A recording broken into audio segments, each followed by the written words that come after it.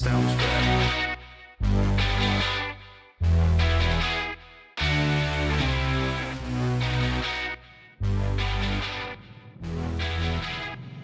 From our studios in North Florida, it's In Black and White. And now your host, the baby-faced assassin of freedom, Jerry Brooks. Ladies and gentlemen, boys and girls, and patriots of all ages, welcome to another fun-filled edition of In Black and White. We're still the new definition of color commentary, and we're starting off another fun-filled week of adventures in podcasting. I am Jerry Brooks, your host, not just the baby-faced assassin of freedom, but also your tour guide through the severely alternative universe of Joe Biden's America that is so messed up that adjectives fail to really describe it. But before we get into another fun-filled adventure today, you can always get a hold of us via inblackandwhite@gmail.com if you want to send us an email. You can also check out our website, inblackandwhite.net. Certainly undergoing some changes. We're adding more things to our online store. Trying to get ready for the holidays. It's been a little tricky, but we're still going to definitely work on it. And as a brief reminder, we are 36 days until the most consequential midterm election, at least in my lifetime, and certainly in the lifetime of many others. So yes, we've still got work to do. And over the weekend, I was very honored to be invited to speak at the Suwannee County, Florida GOP Get Out the Vote rally. It was a lot of fun. Excuse me. Yes, and also, we had to deal with the hurricane, but at least in Suwannee County, it didn't really have much of an impact. In fact, we pretty much dodged a bullet. But I had a wonderful time there. Not quite as many people turning out as was hoped for, but I could understand the why. But I enjoyed myself nevertheless.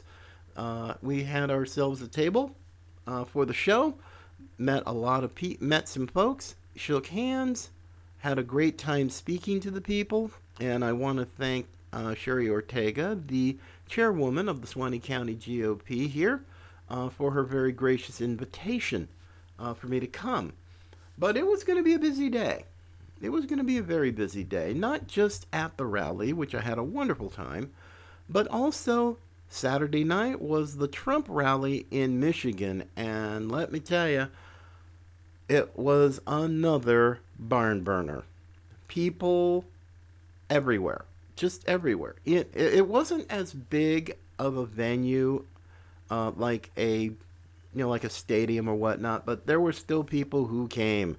Inside, plenty of people. Outside with jumbotrons.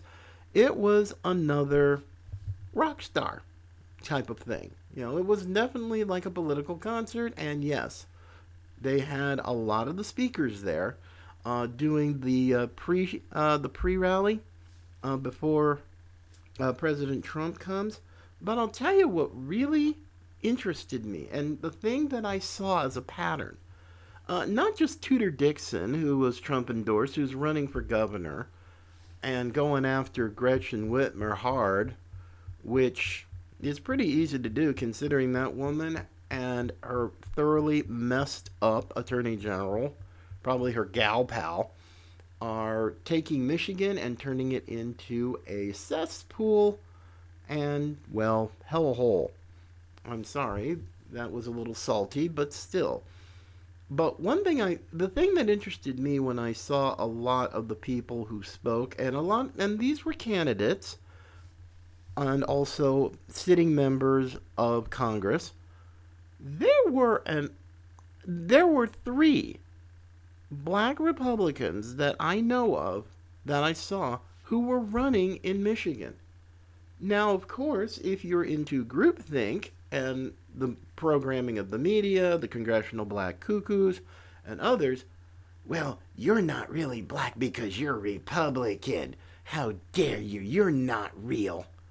And the people who say that, the black liberals who say that, are some of the most brain dead, mind numbed robots you could ever run across.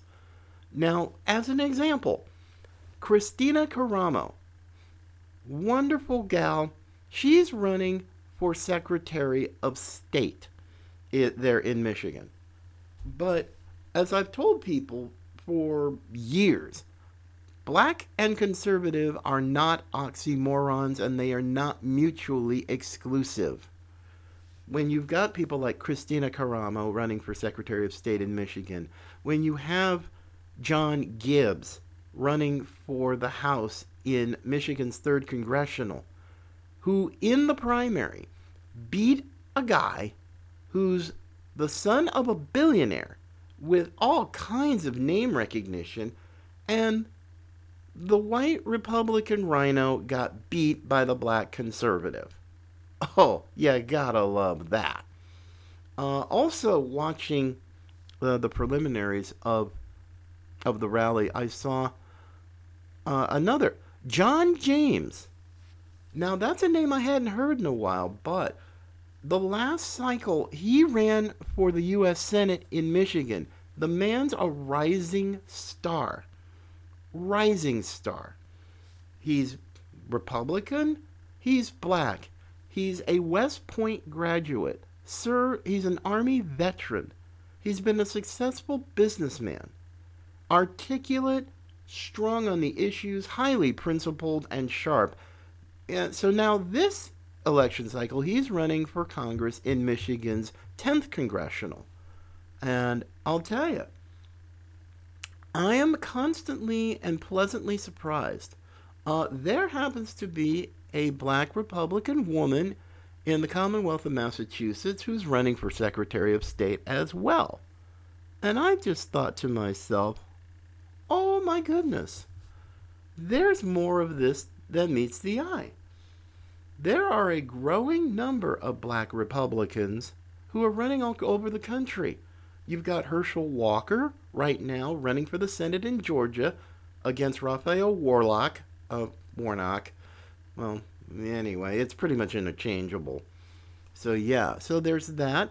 But the wonderful surprise that I got going to this rally back on Saturday, there is a candidate in my state Senate district, Florida Senate District 3, who's running, and he too is a black conservative. Not just a black conservative, but a guy named Corey Simon. Now, for all you football fans, especially you Philadelphia Eagles fans, that's a name you should recognize. Corey Simon, who I met, you got a picture with him. I put it up on a lot of my social media. The man is amazing. He was an All-American standout at Florida State University on playing football. Had himself a pretty darn successful career in the NFL, including getting a Super Bowl ring the year that the Philadelphia Eagles won the Super Bowl. And now he lives in North Florida. He's done a lot of work with kids. Not Pop Warner football, all kinds of education programs, volunteering for various things, running volunteer organizations. So yes, and yet he was asked by Governor DeSantis if he would run for this Senate seat. Now, Florida went through redistricting like a lot of other places did. So with this new redistricting, we have a new district for our state senator. And I think Corey Simon, listening to him speak, I mean, yeah, he's a big guy. He doesn't take a lot of crud, but he is probably one of the most approachable, likable people that I've run into. And he spoke at the rally that morning, and I thought, wow. So I'm hoping to get an interview with him soon and put it on Rumble and put it also here. So yes, It's going to be a whole lot of fun with that. But yet, the Democrats still do not get it. They're not going to get it because they've done so much damage. Now, blacks are leaving the party, not at the same pace as Hispanics, but they're leaving. And it's mostly black men. And yet, here's Corey Simon, former NFL player, successful career, doing a lot of stuff for the good of communities here in North Florida. And yet, I see the attack ads for him. They call him the usual names. They demonize him. They call him just this horrible person. He's extremist. It's like the Corey Simon I met versus the Corey Simon who gets these attack ads are night and day. This Corey Simon is not an evil person. He is not an extremist. He is a man of faith. Just like John James. Not John James. Oh, I believe he is as well, but John Gibbs in Michigan as well. John Gibbs is amazing. I've seen him do interviews. The man is amazing. Has a very even keel.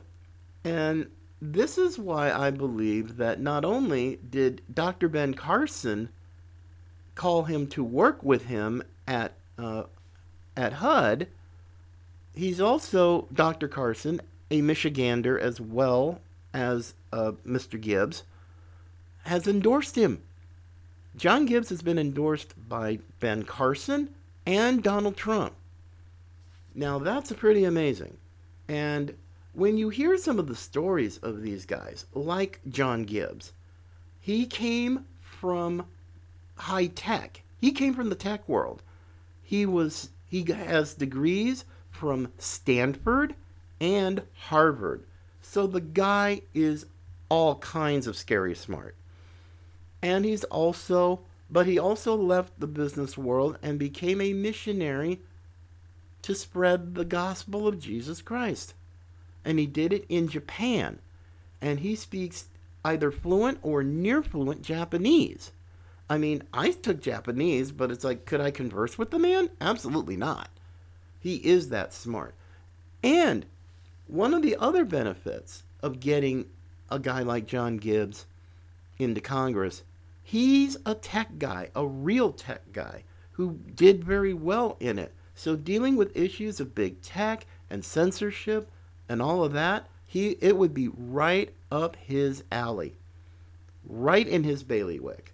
So yes, I love people like that, but I find it amazing that the way the country is going to get back on the right track, it's the minorities. Not just blacks, but also, for sure, Hispanics.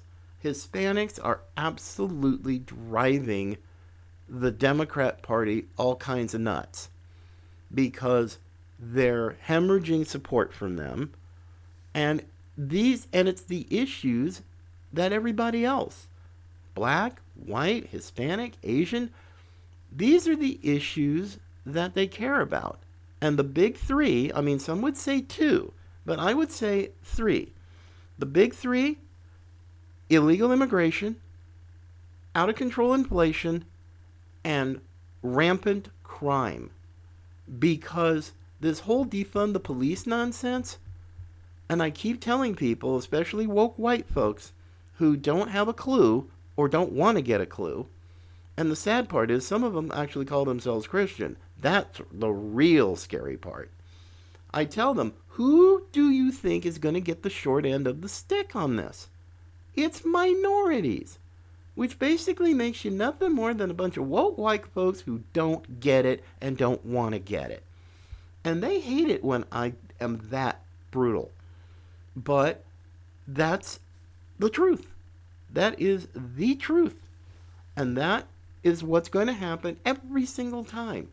I mean, you look at cities: New York, Chicago, Philadelphia, Los Angeles. The crime is crazy. And what's even crazier now, when I looked at some of the most recent crime statistics, the murder capital of the United States right now, per capita, it's not Chicago. It's not New York. It's not Baltimore. Of all places, it's New Orleans. New Orleans. I'm like, wow. I mean, I know New Orleans could be pretty wild at times, but per capita, with that being really the top city for homicides in the country, I'm like, oh yeah, that's really going to go over with black folks. Absolutely. It's going to go over real big, especially in the lower Ninth Ward and the Fifth Ward, stuff like that. I mean, those are some rough areas. And the poor New Orleans Police Department, God help them, because you got a mayor there who is essentially the female version of Ray Nagin. And Mr. Chocolate City, oh yeah, that's pretty bad.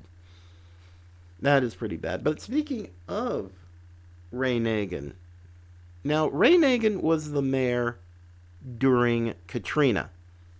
He eventually ended up in a federal prison for corruption and bribery charges.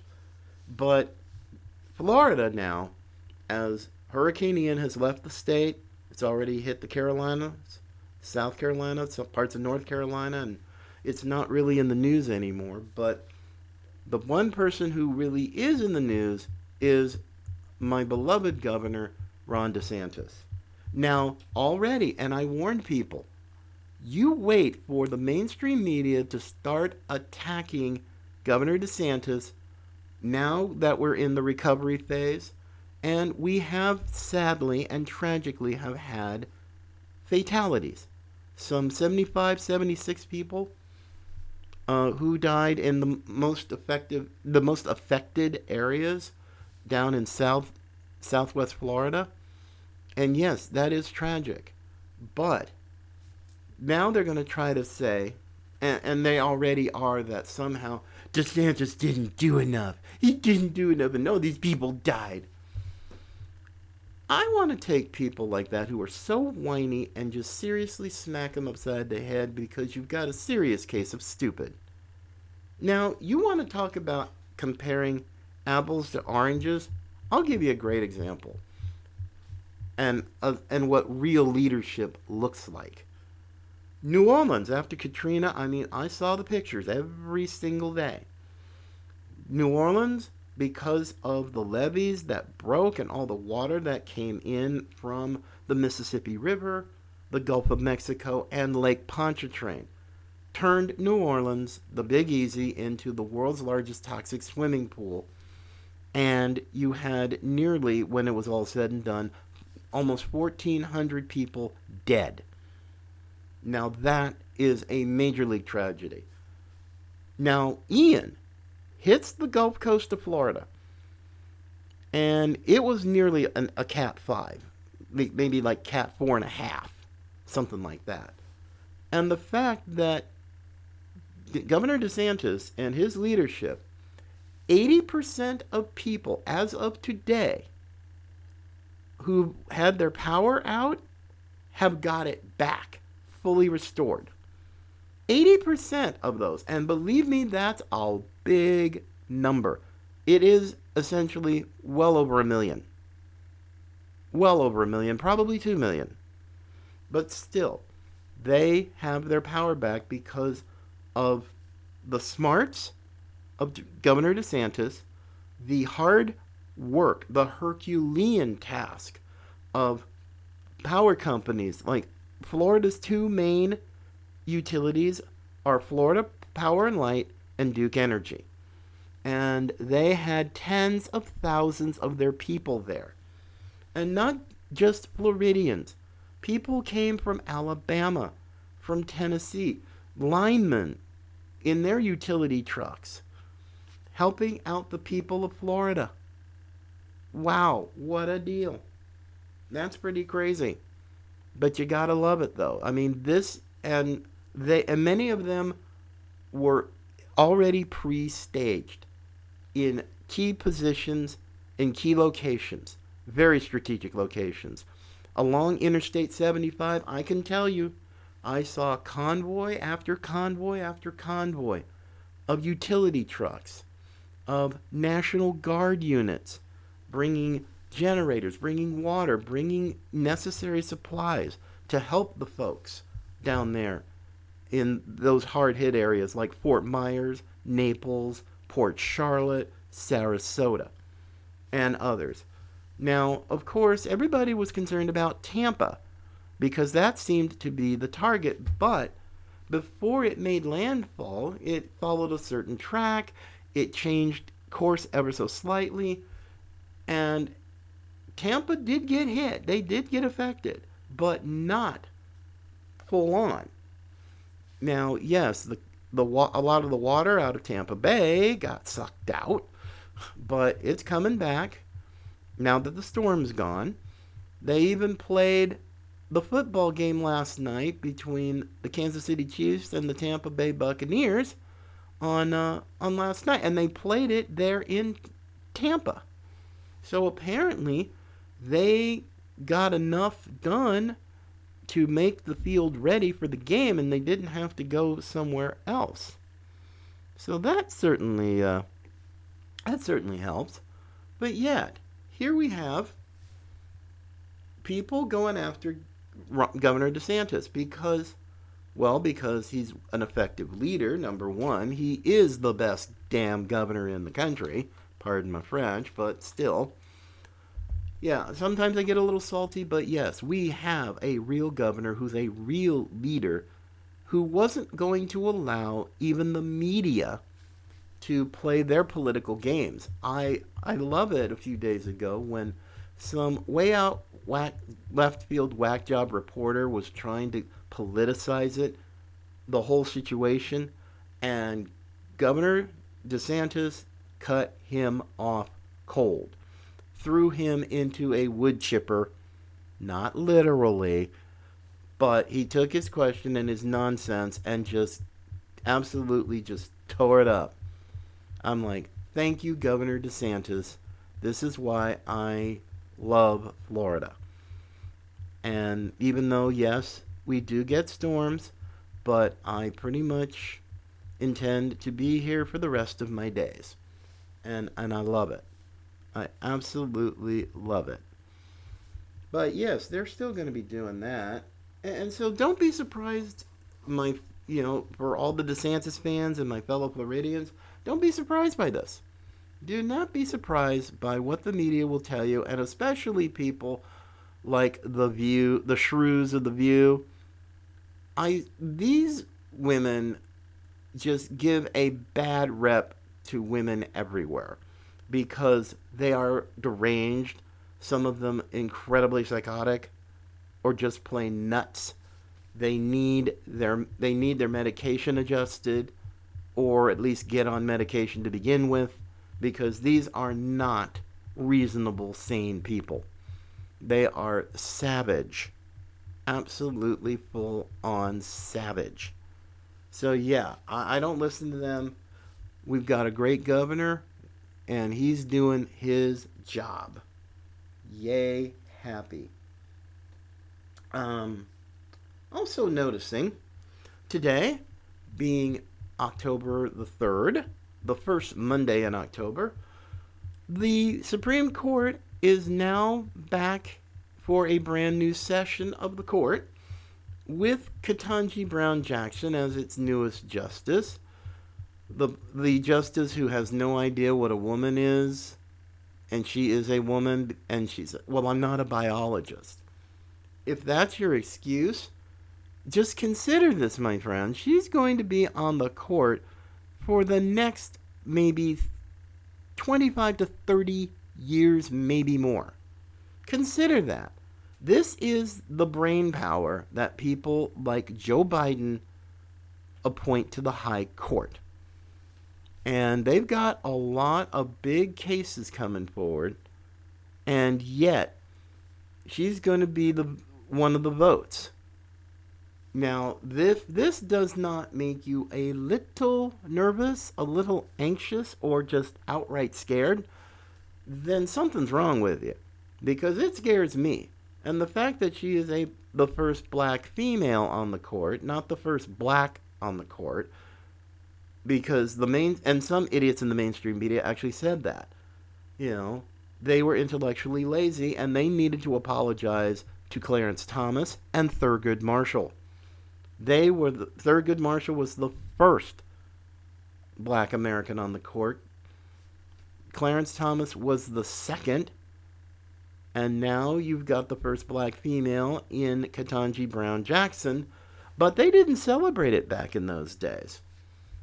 You know, especially in the time of Thurgood Marshall, when Clarence Thomas was nominated to the High Court, they just wanted to absolutely tear him to shreds, and they used Anita Hill to do it, and she couldn't get the job done. And I'm very grateful for Justice Thomas's 31 years on the High Court. I pray that he has a good long life and that he can help get this country back on track. But there are some real interesting cases that are going before the High Court, especially a case out of North Carolina, my beloved home state, that dealt with the power of state legislatures and as far as the election. Now, for the dingbats out there who don't pay attention or never studied the Constitution, it is state legislatures and state legislatures only, and it is constitutionally backed up, that make rules and everything regarding election laws and election rules. Now, the goofy leftists will try to say, oh no, they're going to overturn the election. They're over. No.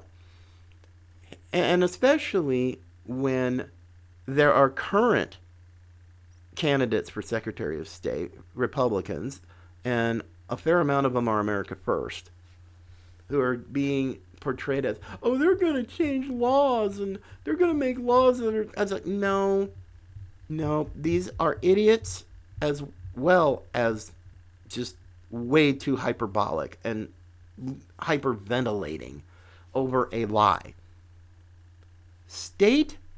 Secretaries of state do not, I repeat, do not make election law. That is the job of the respective state legislatures to make law. What secretaries of state do are enforce election law. That's what their job is. And this case, it is not judges. It is not election officials who make these decisions. And the whole thing with COVID and mail-in ballots, and you had the 2,000 mules, which makes one heck of a case about voter fraud and ballot box stuffing, Zuckerbucks, and everything else that went wrong in 2020. But still, it's going to be interesting to see what they do.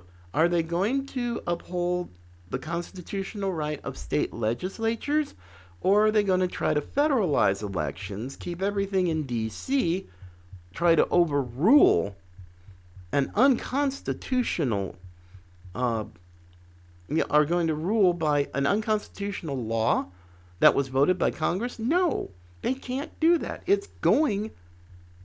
This is why the case is going before the Supreme Court.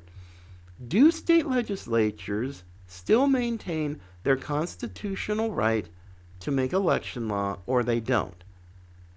That's the question that's going to have to be answered. And I sincerely hope they can actually get this right, because, frankly, all the shenanigans going on, and like I said, we are 36 days away from the election, and the Democrats across the country are now having to go into, or at least will soon be going into, cut and run, because they're not going to win majorities. Now, there are some seats that they may be able to save, and they're going to put money into those candidates. Others, they're just going to say, we're done. Sorry, no more money. Because money is a finite resource. Whether I wish the Federal Reserve would have figured that out, but they know. The Democrats know. The mainstream media knows. They are about to get several anatomical parts handed to them on November the 8th. And in the speech I gave over the weekend, I told the folks who were assembled November 8th is simply the beginning. It's simply the beginning. And we got to get through that. Then we get to January when the new Congress is seated. So yeah, that's phase 2. And the GOP needs to really start, especially the establishment types, get your head out of your butts. And you need to realize the people that sent these candidates to Congress better do what their constituents want. Otherwise, get ready for a 2024 bloodbath in reverse. It's going to be a political bloodbath for Democrats, but if the Republicans don't do their dang job and keep their commitments to the country, you're going to see the same thing on your side of the aisle come 2024, and that's something that President Trump does not need. Period. Get over it, folks. My Lord. Ugh. Well, let's see. Yeah. I mean, a little bit of economics, my friends. It's pretty wild going on right now, because last Friday, September 30th, was not only the end of the third quarter, it was also the end of the government's fiscal year. And believe me, the real fun hasn't even started, because as we're waiting for the numbers to come out of the Bureau of Labor Statistics about inflation, about the third quarter, yes, and there are definitely a lot of folks who are expecting another quarter of negative economic growth.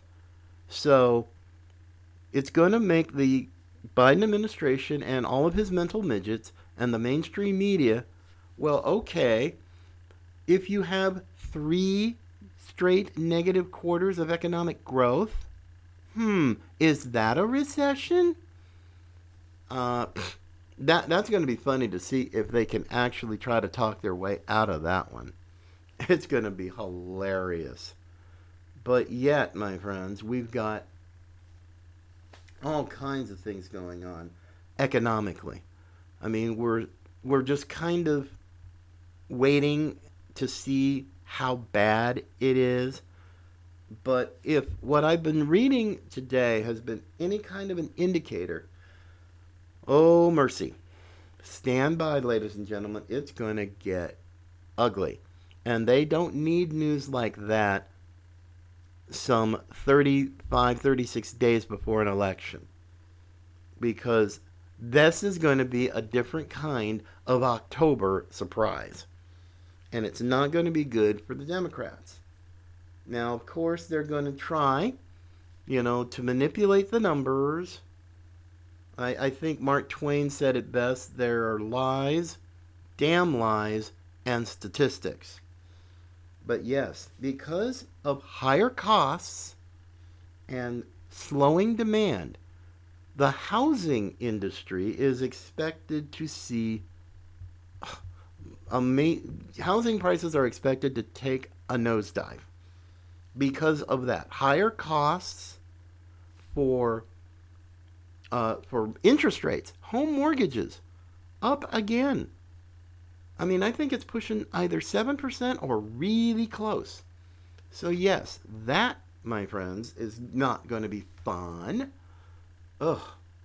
And slowing demand. That's another big one. Another big one. Because if things aren't moving, I mean, nobody's taking out loans for houses. you can't really take out a refi for a house because of current interest rates, closing costs, and so on and so forth. So, yeah, it's more expensive to buy a house. And this is going to directly affect home values. So, yeah, it's going to be pretty messed up for a while, and especially if you have lower housing prices, you're not going to be able to get quite as much when you have local and county property taxes, because you're not going to be able to collect much there. If the value of your home has gone down, I'll give you a great example. In Portland, Oregon, where I lived for many years, and I still have family there, including my mom, housing costs, housing prices are going down, not just because of the economy. No, that's definitely there. But because of homelessness, the quality of living, the cost of living, and public safety concerns, because Portland is a sanctuary city and it has defunded its police bureau. Yay. Thank you, brain dead Ted Wheeler, for taking your hometown and turning it into a big honkin' cesspool. And people can't deal with it. Even leftists and liberals can only handle so much when you have crime, drugs, everything. Homelessness, people who have real issues with substance abuse, with alcohol, mental illness. It's the same for everywhere. Not just big cities, but even communities like the one I live in. We have to deal with drugs. We have to deal with sexual assaults, human trafficking, and especially a state like Florida. Oh yeah, just dump them all over here. No biggie. No.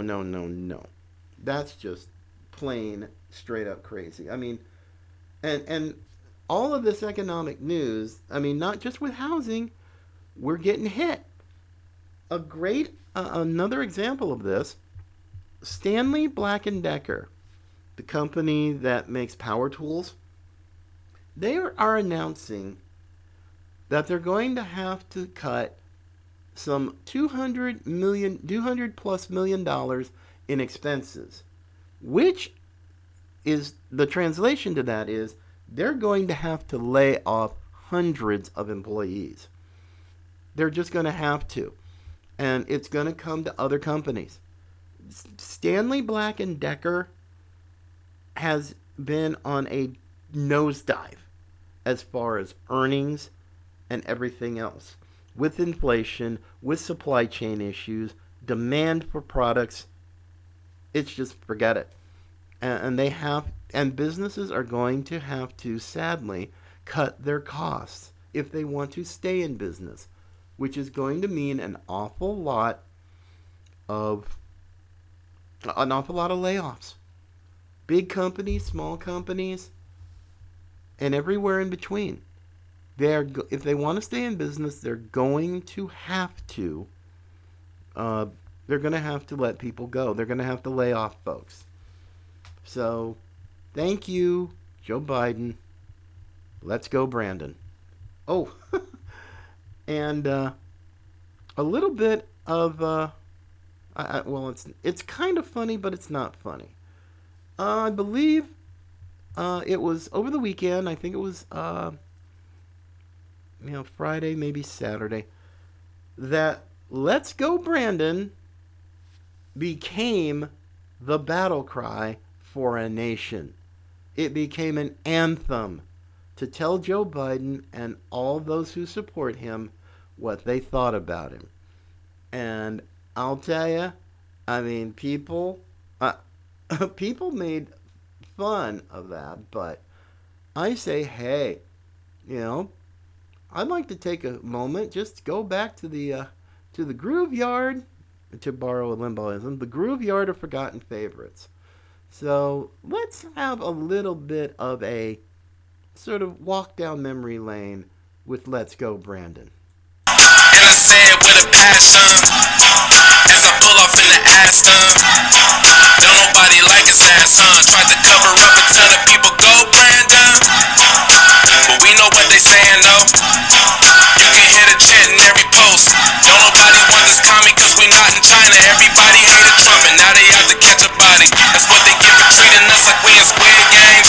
Green light mandate, like the sis say. These times people waking up to everything. Go Brandon, but we all know what the saying means. Oh yeah, we definitely remember what the saying means. I mean, I remember when it first really caught fire.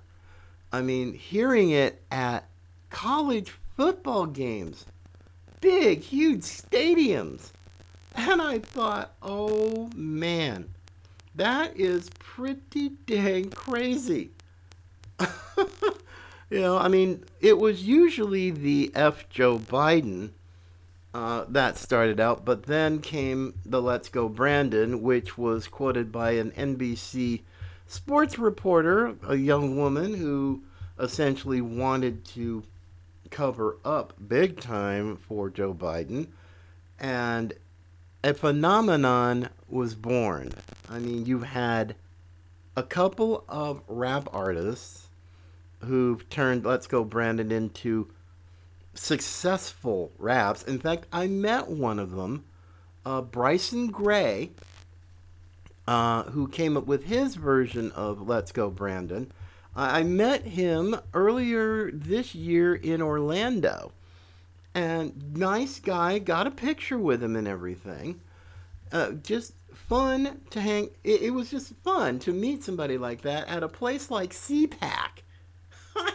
I loved it. I absolutely loved it. But yes, this is Let's Go Brandon. This is F. Joe Biden. I mean, heck, I even saw the videos on social media. Folks down in South Florida with their F. Joe Biden flags out in those nasty winds. I thought, oh my goodness. I mean, it was funny, but it's like, no, you don't take risks like that when you're dealing with a Cat 4 hurricane. I mean, yeah, okay, you kind of made yourself famous, but hopefully not at the expense of you getting injured or, God forbid, killed. That's just not fun, but we're going to be doing a lot of this week. We're going to be getting into the Brazilian elections, which is going to be real interesting on that one, because now they're having to go to a runoff, and there's suspected fraud down in Brazil. It's a very important election because people are seeing, the communist Chinese have seen what's going on in Europe. They've seen what's gone on in Sweden. They saw what happened in Italy with Giorgia Meloni. And yet they don't want this. They don't want to lose Brazil or anywhere in South America, to be perfectly honest. So yes, we've got a lot going on, and I'll be getting into it this week, throughout the week. There's other things as well that really just make me truly annoyed, but thank you so much, though, for this supersized edition, really, or this extra large edition of In Black and White. I wish I had more time, but I don't want to take up too much out of people's day. But believe me, we are going to be back. We're going to be dealing with a lot of subjects this week as we get ever closer to November the 8th. And again, if you want to get the audio version of our podcast, we're on all the platforms like Spotify, Apple Podcasts, Stitcher, anywhere you get your podcast, you can find us. Just type in the name In Black and White, or type in my name, Jerry Brooks, and look for our flaming microphone and subscribe and follow us. And tell your friends. That's something else we also ask. Also for our website, our online store, we're going to be getting ready for the holidays and have a few things on there that we can add for the holidays. And it's going to be fun. Add a few more things. Can't do too many. But it's all right. We're going to be just fine. And I once again remind you folks, November 8th is just the beginning. Stay focused, stay on target, stay resolved to go and do your thing. Now, there are some states that have already gotten started with early voting. And for all the America First folks, vote early. Or if you're going to vote on election day, that's great. Just please, oh please, oh please, whatever you got to do, make sure your vote is cast, make sure your voice is heard, and make sure that all legal votes are counted. So take care of yourselves, everybody. God bless. Have yourself a great week. And remember, Patriots come in all colors.